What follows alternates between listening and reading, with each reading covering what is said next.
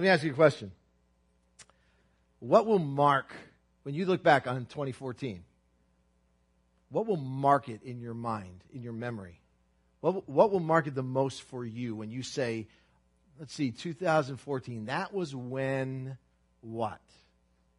Now, I'm going to guess that for a whole lot of us, you might remember some of those things, but probably the thing that you will remember most, the thing that will mark it most for you is something that's more personal. Something that you encountered, something that you experienced in your life, in your family, maybe in your job, maybe in your situation.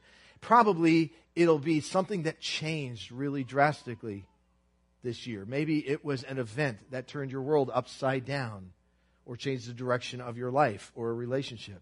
Maybe it was some kind of an experience that you had. Maybe it was a death that you experienced in your family or the news about disease. Maybe it was an accomplishment that happened in your life or around you, but that's probably for you what will mark this year. You'll think of it in terms of what happened to you. There are seasons and moments in life and in the world where we have pause a little bit more to take time and reflect that way, to maybe inventory our lives a little bit that way. And traditionally, in our culture and in our world, this is that time of year. We stop and we have New Year's resolutions and we have retrospectives and we think about what's happened. We think about where our goals were, what we've done and where we're going. And we stop and we evaluate that a little bit. That can happen in your spiritual life too. And there are some people in the room right now you're here because that's what's been happening in you maybe recently. You're thinking about where your life is. You're thinking about a new chapter. You're thinking about changes you really feel like might be time to think about or make. There maybe a new page you want to turn or some new goals. And part of that has to do with you and God. What He's done in your life. Where you stand with Him. Where your life is going in relationship to Him. And so we think about ways that we can reevaluate and ways that we can restart. And the Bible has some very, very clear ways that can help us do that. That's what we want to do just briefly today. Make today kind of a checkpoint, stopping point to think about 2014 is ending. 2015 is ahead of us. When you stop and you think, how can you do that? How can you hit the reset button? If we already know that the New Year's resolutions aren't going to work. We already know that, right? The things you say you're not going to eat anymore, you'll probably eat. The exercise you say you'll probably start to do, you'll do for 2-3 weeks maybe. And then, So if that doesn't work very well, does God give us anything that helps us to actually hit the reset button that has an effect on our souls from the inside out that says, this can be a new start. This can be a moment where things change for me. Well, there's a couple ways, just a couple very simple things that the Bible gives us that enable us to do that. And I'm going to look with you, if you've got a Bible, I invite you to look in the book of Psalms with me, just a handful of verses in the book of Psalms. We're going to start in Psalm 42. And show you a couple others then, and just say, okay, so how do you do that? And if you're in a position where you have at all an interest in doing that, how could that happen today? And here's the first of just a couple of words we're going to use today. That we can spiritually say, how do I recenter and restart and cleanse myself and go a different direction? And the first word the Bible gives us is the word remember. Now there's a principle in the Word of God that says that there's a power in remembering, and remembering in particular, remembering where you have seen the hand of God in your past show up in your life.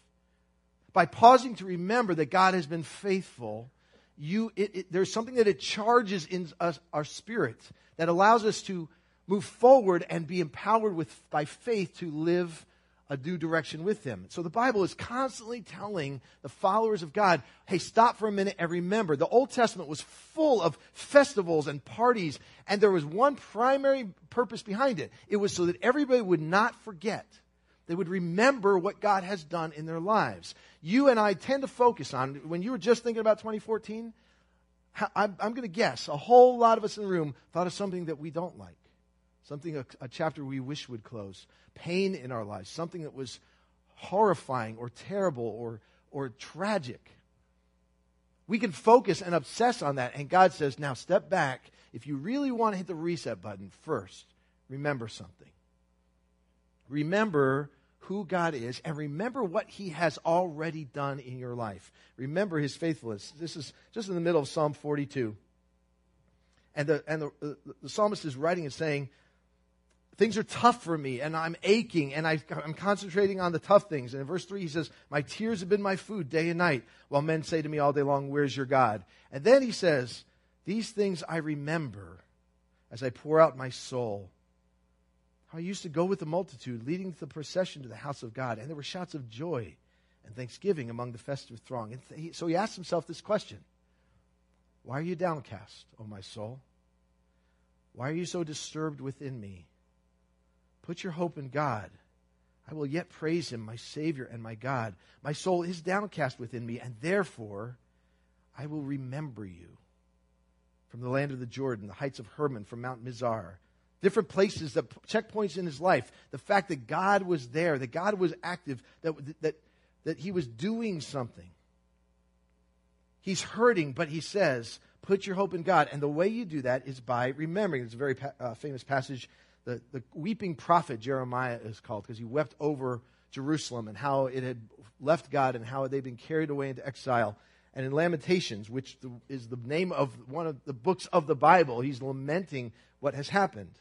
But he says this in Lamentations 3, and this includes in it a very famous little phrase that gets used in Christian circles sometimes. He says, I remember my affliction and my wandering, the bitterness and the gall. I well remember them, and my soul is downcast within me. Yet this I call to mind, and therefore I have hope. So he knows that things are tough, but then a memory hits. I call this to mind. I remember this, and I have hope. Because of the Lord's great love, we are not consumed, for his compassions never fail. They are new every morning. Great, here's the phrase, great is your faithfulness. It's an old hymn that gets sung about that. We have versions of it that we've done around here. Great is your faithfulness. In Psalm 126, it says, you don't have to turn there, but if you look, it talks about there's joy attached to remembering.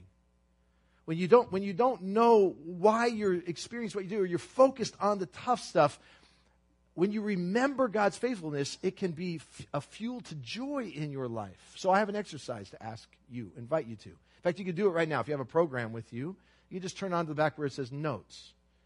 All right? And if you don't have that, and did we run out of them today? Okay. You can just write this down. I want to invite you to think about 2014 right now.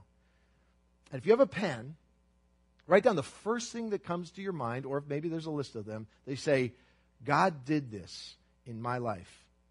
God did this in 2014. Would you just pause for a moment? Just think about that. God did this. It could be a time where he protected you. It might be a time where you didn't know where the provision was going to come from, but it came. It might be that you made progress in an area of your life. When you think about it 12 months ago and you think about that thing you wanted to change or see God do, and you saw it lessen its grip on you, and you say, hey, God was in that. It might be a time there was an intervention that happened in your life. God brought the right person or the right circumstance or the right provision at the right time, and it rescued a situation for you that could have gone far worse. It might be that there was a healing that happened or continued in this past year over something that has been devastating in your life. Maybe he brought back a hope of something, a broken relationship, or hope for the future, or a vision. Maybe he gave you a new vision for where your life could go in this year. Maybe in this calendar year, all you know is he's kind of been drawing you closer to himself. What is it for you? You know that if you actually write it down, the Bible actually has times about inscribing what God has done. There is an effect that can have on your soul. We make fun of it sometimes where we say, oh, count your blessings, name them one by one. You know, there's old hymns. See what God has done. Yeah, I could do that. That sounds like a nice kind of churchy type of thing to do. But you know what? There is a power that comes when God calls us to stop. Just stop what you're doing and remember the faithfulness of God in your life. If you were to turn to the person next to you right now and say, this is how God has been faithful, what would you say? Stop. Think about it. And when you do, that can have an effect. It restores your perspective. It gives you a sense of awareness that the God who you may have felt like has been far off or unattainable or unapproachable, he's actually been around. He has done things in you. Perhaps what it can do is it can renew your hope. Because this is true. God has been faithful to you. Scripture says, even when we are faithless, he is faithful. God has been faithful to me in many, many, many ways.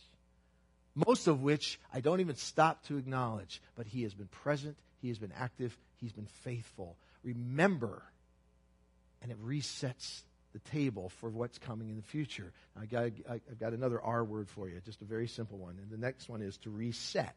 You remember, and then you reset. Now, some of you may consider doing what they call a dietary cleanse as you go into January.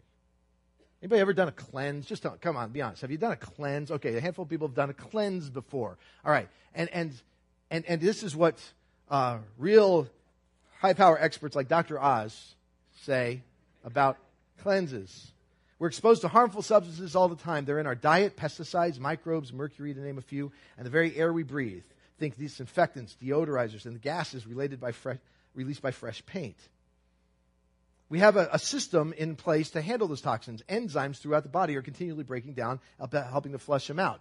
Now, what the concept is that when you do a cleanse, you realize there's a whole bunch of gunk that's come into you. Anybody taken a bunch of gunk into your body in the last 10 days? And the concept is that if you can flush that system, if you can clean that system out, you can kind of reset it. You can move yourself towards some sense of health. Now, there's a whole lot of studies that say cleanses don't really do anything. Your body is what does it. So, knock yourself out. Give it a shot. I'm not here to talk about whether you should do a cleanse or not physically. But that same concept of cleansing, cleansers for the soul of you, is very, very much embedded in the Scripture. And God has given some very, very clear things that have the cleansing effect. How do you do that? Again, if it's not by just having a resolution, if it's not just based on your willpower, are there things that can happen that you can make choices about that can have that effect? I'm going to give you 3 tools God has given us that he says over and over again, this has a cleansing effect. Let me warn you in advance. This is not a 2-day cleanse. This is not something you say, oh, it's all going to be better. I'm going to come into January 1 and I won't have the same cravings anymore. I won't have the same tendencies, or I won't have the same addictions anymore. But these are instruments of God to reach into our heart and have from the inside out an effect. So you remember what God has done, and then you reset that which cleanses your heart. I'll tell you right now what they are. They are the Holy Spirit's invitation into your life. I'll say more about that in a minute. They are the Word of God. And the third one is the community of heart-to-heart connection with other followers. The Bible, when it talks about that which cleanses us from the inside out, the vast majority of what the Bible talks about that has an effect on transforming us, and the tools that God uses have one of those 3 things mentioned. So if you got your Bible into Psalms, take a look at Psalm 139.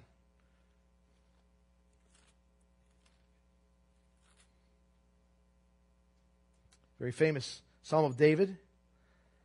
And he's talking about the work of the God by his Spirit, that God's Spirit is active and around and knows us. And in verse 7, he says, verse 5, he says, you hem me in before and behind and before. You've laid your hand upon me. It's this amazing knowledge. And then in verse 7, he says, where can I go from your Spirit? The Holy Spirit of God, the active agent of God Almighty, who penetrates into a person's life and makes himself available to bring transforming power in a person's life, is involved in this thing. Here's what happens. Here's what has the cleansing effect.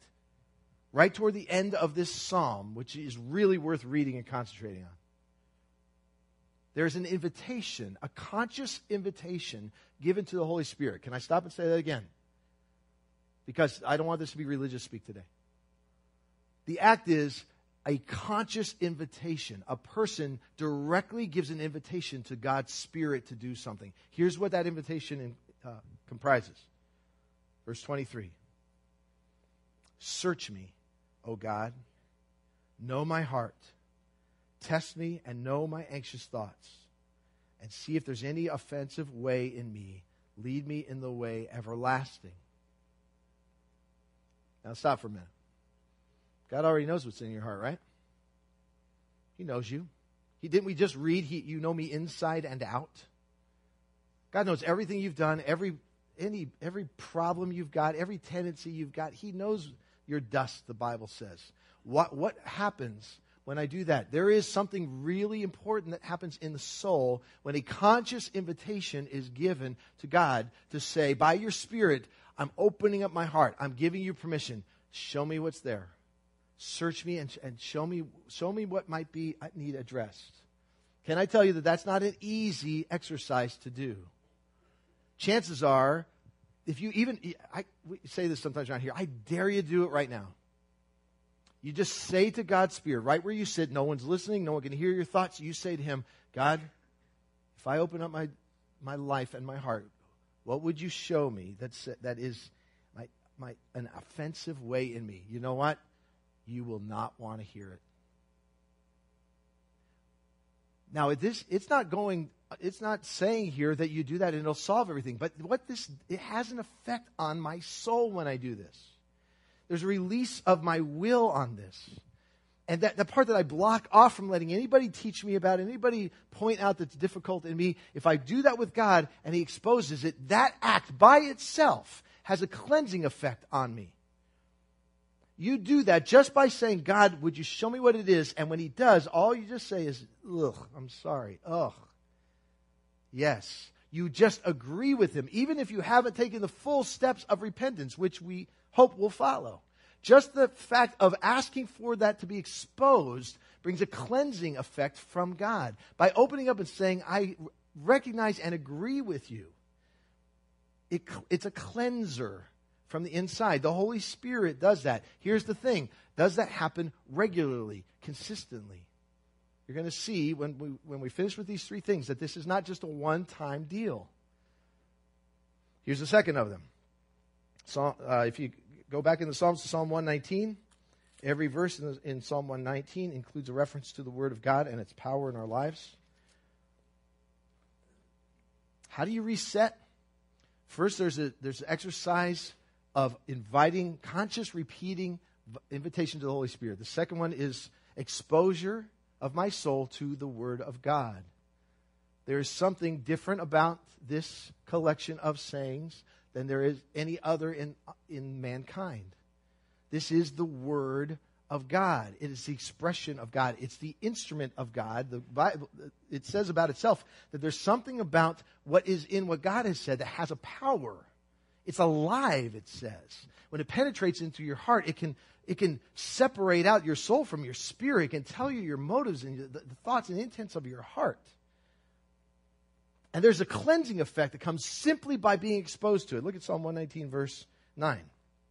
How can a young person keep their way pure? That's a question it'd be good to know. How can a person keep their way pure? And I'm sorry, but you don't have to be a young person to ask that question. But what's a way to do that? Here's what it is. It's by living according to your word. I seek you with all my heart. Don't let me stray from your commands. And verse 11 says, here's what I've done. I've hidden your word in my heart that I might not sin against you. There's an effect that a conscious repeating flow of God's word into a life does something to us. Now, it's not magic words. It's not just, but it's if your heart is exposed, not just your eyes.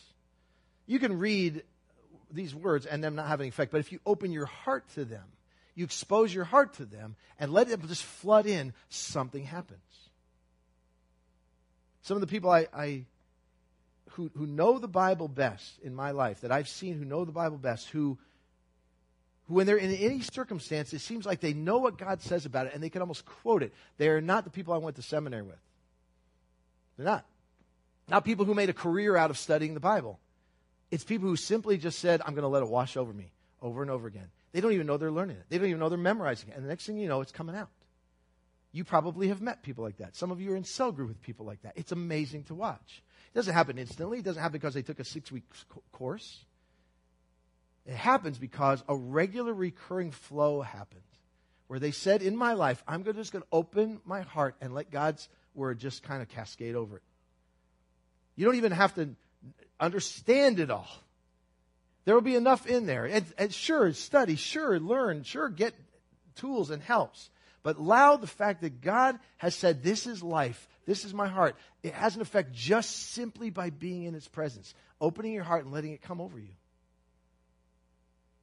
It's the conscious repeating flow of that happens. The third one, okay, you got the Holy Spirit being invited to expose my heart. You got the Word of God washing over my life. And the third one is the community of heart-to-heart connectivity that you find with God's people. Now I'm going to show you a passage in Hebrews 10 that we use around here all the time. But this references other sections of the Bible too. Look at what it says in Hebrews 10. Let's draw near to God. Okay, so that's the context of this.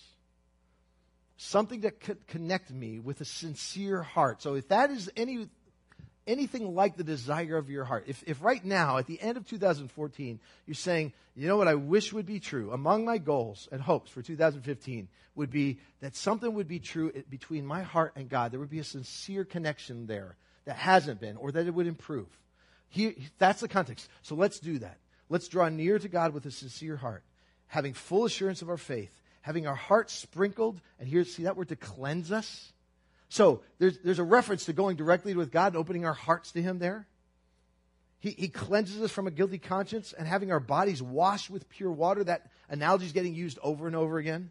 Let us hold unswervingly to the hope we profess, for He who promised is faithful. And in the same context, this passage gets used, that we use a lot around here. And let's think carefully through this. Let's consider how we can spur one another on toward love and good deeds. Let's not give up meeting together, as some are in the habit of doing, but let us encourage one another. All the more as you see the final day coming, as it approaches. Being in connectivity with other people whose hearts are being open to God and His Word, something happens. It's not magic, but it is a little mystical. It is a little spiritual. That people who are flesh and blood, who are sinners and fallen, who are carriers of the Holy Spirit, when they get together, it's why we are a cell-based church. It's why we push it all the time around here to say something happens when you are in authentic, heart-to-heart, open-hearted connectivity with other people. You know what happens? God, by His Spirit, energizes human beings in each other's lives as His representation. The grace and truth that gets dispensed become the carriers of God's. That does not happen apart from people making a conscious decision to say, I'm going to connect. I'm going to be aligned. I'm going to have people in my life who are the representation of Jesus Christ. When that happens, now here's what's true about that dynamic, and you know this if you're around here. You can get together 6 times, 8 times with the same people. You can gather and pray in the name of Jesus. You can pursue each other, and you can go, I don't know. What did that do? I don't know. And then a moment comes. Maybe it's a moment of crisis. Maybe it's a moment of clarity. Maybe it's a moment of pain. Something happens, and suddenly it ignites. And those people become some of those important people in your life. Not because they're so great, simply because they have been the carriers of God in your life. That doesn't happen because you just show up when you need it. It happens because we are regularly, recurrently placing our hearts in a place where that happens. All 3 of these things have to do with your heart. If we want to hit the reset button and ask God to bring cleansing into our lives, then being regularly, recurringly opening our heart to say to the Holy Spirit, search me, check me out, expose what you see in me. That confession of the heart Opening our heart to God's word to say, let it pour over me. Let me see and read and consider what he has to say that affects my life. And putting my heart regularly in the context of community. That has an effect. When I was a kid one time, I had a bike wreck. And I fell over and scraped, the whole side of my leg got really, really scraped up. It was really nasty, and there was little pieces of like gravel and stuff and dirt in there. And I went to home and I was trying to be a big shot about it. And they're like, it's fine. I'm going to put dirt on it. It'll shake it off. My mom said, no, we got to clean that out. And she got the peroxide, which is like death when you're a little kid. You're actually like boiling my leg. Like you pour that stuff up and it literally boils stuff up and the pain is excruciating. And she was trying to do it. She was dabbing on and it was working. It was a huge area. And I said, no. And finally we stopped and she goes, forget it. Go get your stuff. This was in the summer. Go get your stuff. We're going to the pool. What? We're going to the pool. Get your stuff. We're going to the pool. I get my stuff. We go to the pool. Now, I'm not recommending this. Okay? I don't know that this was the smartest thing for the sake of all the other people in the pool. She just said, boys, go in the pool. Just swim to your heart's content. We're just going to be an hour here at the pool. We went to the pool. I went in, I started playing. I forgot all about the injured leg. And then I got out of the pool, and she said, take a look at your leg. And it was all clean. Like there were no rocks left. There was no pus. Sorry. It was magic. And so now, when I get an injury, I go to the pool. Dispense of all that stuff so all the people in the other lanes can get it on them. That's what I figured. I just imagine. All I knew at the time was I went in to the pool, exercised, and it was gone. Okay, bad analogy, but let me tell you there's an effect that God's instruments have on your soul. You don't notice it at the time. You simply regularly expose your heart to a handful of things, and it has this effect. The words that get used about these three things are often coupled with phrases that actually show that they are not just one time, they're repetitive. Like, for instance, Colossians chapter 3, the second of those things, the Word of God. It says, let the Word of Christ, and the phrase gets used, dwell in you richly. You know what that phrase means? It means allow it to continue to develop and bubble up in your life. That implies that you don't just read it and put it away. It means there's a regular, recurring practice of opening your heart to the Word of Christ. And then it says, and while that's going on, as you teach and admonish one another with all wisdom. That's the third one. There's this regular practice. It dwells in you richly. In Colossians 3, don't conform any longer to the pattern of this world, but be transformed by the renewing of your mind. The word renewing there means a regular, recurring practice of it changing, transforming. You put that into practice, and it has an effect. One of my favorite phrases to hear around the house when we have had some baked thing, or there's stuff to do, or there's stuff. It's all you get certain foods that just stick to the plate, and it's like concrete. And then you're supposed to clean off the plates, or you're washing the stuff. And I was like, oh, I got to dig, and my wife will just stop. She'll go, just say, no, let it soak. I love let it soak, because let it soak means I can go watch football right now. And this amazing thing happens where you just fill it up, kind of put the water in, later on you come in and stuff, the junk just comes right off. Who knew? Let it soak is the phrase that I just, especially when the playoffs are on. Okay, now it's soaked. Let's go. No, I'm just going to let it soak. If it soaked a little earlier, we can soak some more. The more soaking, the better. Here is the practice spiritually for us.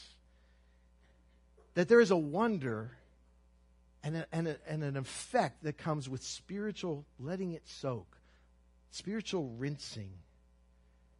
That there is a consistent, repeating flow of this that restores. I'm going to show you just a little experiment, okay? And in order to do that, I need to walk out here into the lobby, okay? Now, you might have seen this in 5th grade science. Can you see me? Look, I'm here and here. Okay. So you might have learned this in 5th grade science. You might have never seen it. But there's a simple principle and an exercise you can do. That if you are, where do we go? Oh, here we go. You got a jar of like really nasty stuff, okay, or something that's really discolored, it's dark. And you say, okay, how do you get rid of that? What does it take to do that? This is going to be very simple. I'm going to put it in the sink. I'm going to do nothing to it other than just turn the water on. Just going to turn the water on and let it go for a minute. I'm not bringing soap to it. I'm not scrubbing it. I'm not dumping it out. All I'm doing is inserting something new into it. Here's what the principle of what God's Word says. God, if you want to reset your life, if you want to say, how do I clear this gunk up? You can try a couple things. You can look and you go, well, is it working? I don't know. You try something for a week. You try something for 2 days. You probably won't see any effect. But here's what God has to say. In order to reset your life, not only remember what He's done for you in the past and know that He's faithful, but know that He'll be faithful if just a handful of things get introduced into your life right now. At the end of 2014, where you're living, as you say, I want my life to maybe look differently in this next year. You put those simple things into effect on a regular basis. You introduce the purity of saying to God, my spirit is open to you. Would you search me? Would you see what there is in me? And I will confess it to you. Would you expose that to me? If you do that, not just today, but on a regular, recurring basis. If you take the Word of God and you say, I'm just going to simply get in the habit of letting it pour over my life. I'm going to open my heart to it and let what He has to say just filter through it. Have an effect on that. You do that on a regular, recurring basis. You do it 1 day or 2 days, you might say, I don't notice any difference. But you just simply make that part of your lifestyle. And then you say, I'm going to commit myself to be part of an exchange where the souls of people are brought together. People who have been touched and changed by Christ. People who allow Him to flow through them. I'm going to be connected. I'm going to let them see my heart. I'm going to invite them into it. We're going to encourage one another, like the Scripture says. We're going to challenge one another. In the name of God, we're going to do that. All that does is just keeps the flow going in your life. Just keeps you moving. Even if you don't do anything else to displace it, something happens. When you've done that for a while, it has an effect. And everything else that was discolored, everything else that was impure, finds itself dislodged in your life. What's left is more and more purity, more and more cleansing, more and more of an effect that will change you so that 2015 looks a lot different than 2014. You like that? Is that good? Huh? Let's hear it so I can hear you. Come on. Okay, thank you. All right. And I got C's in science.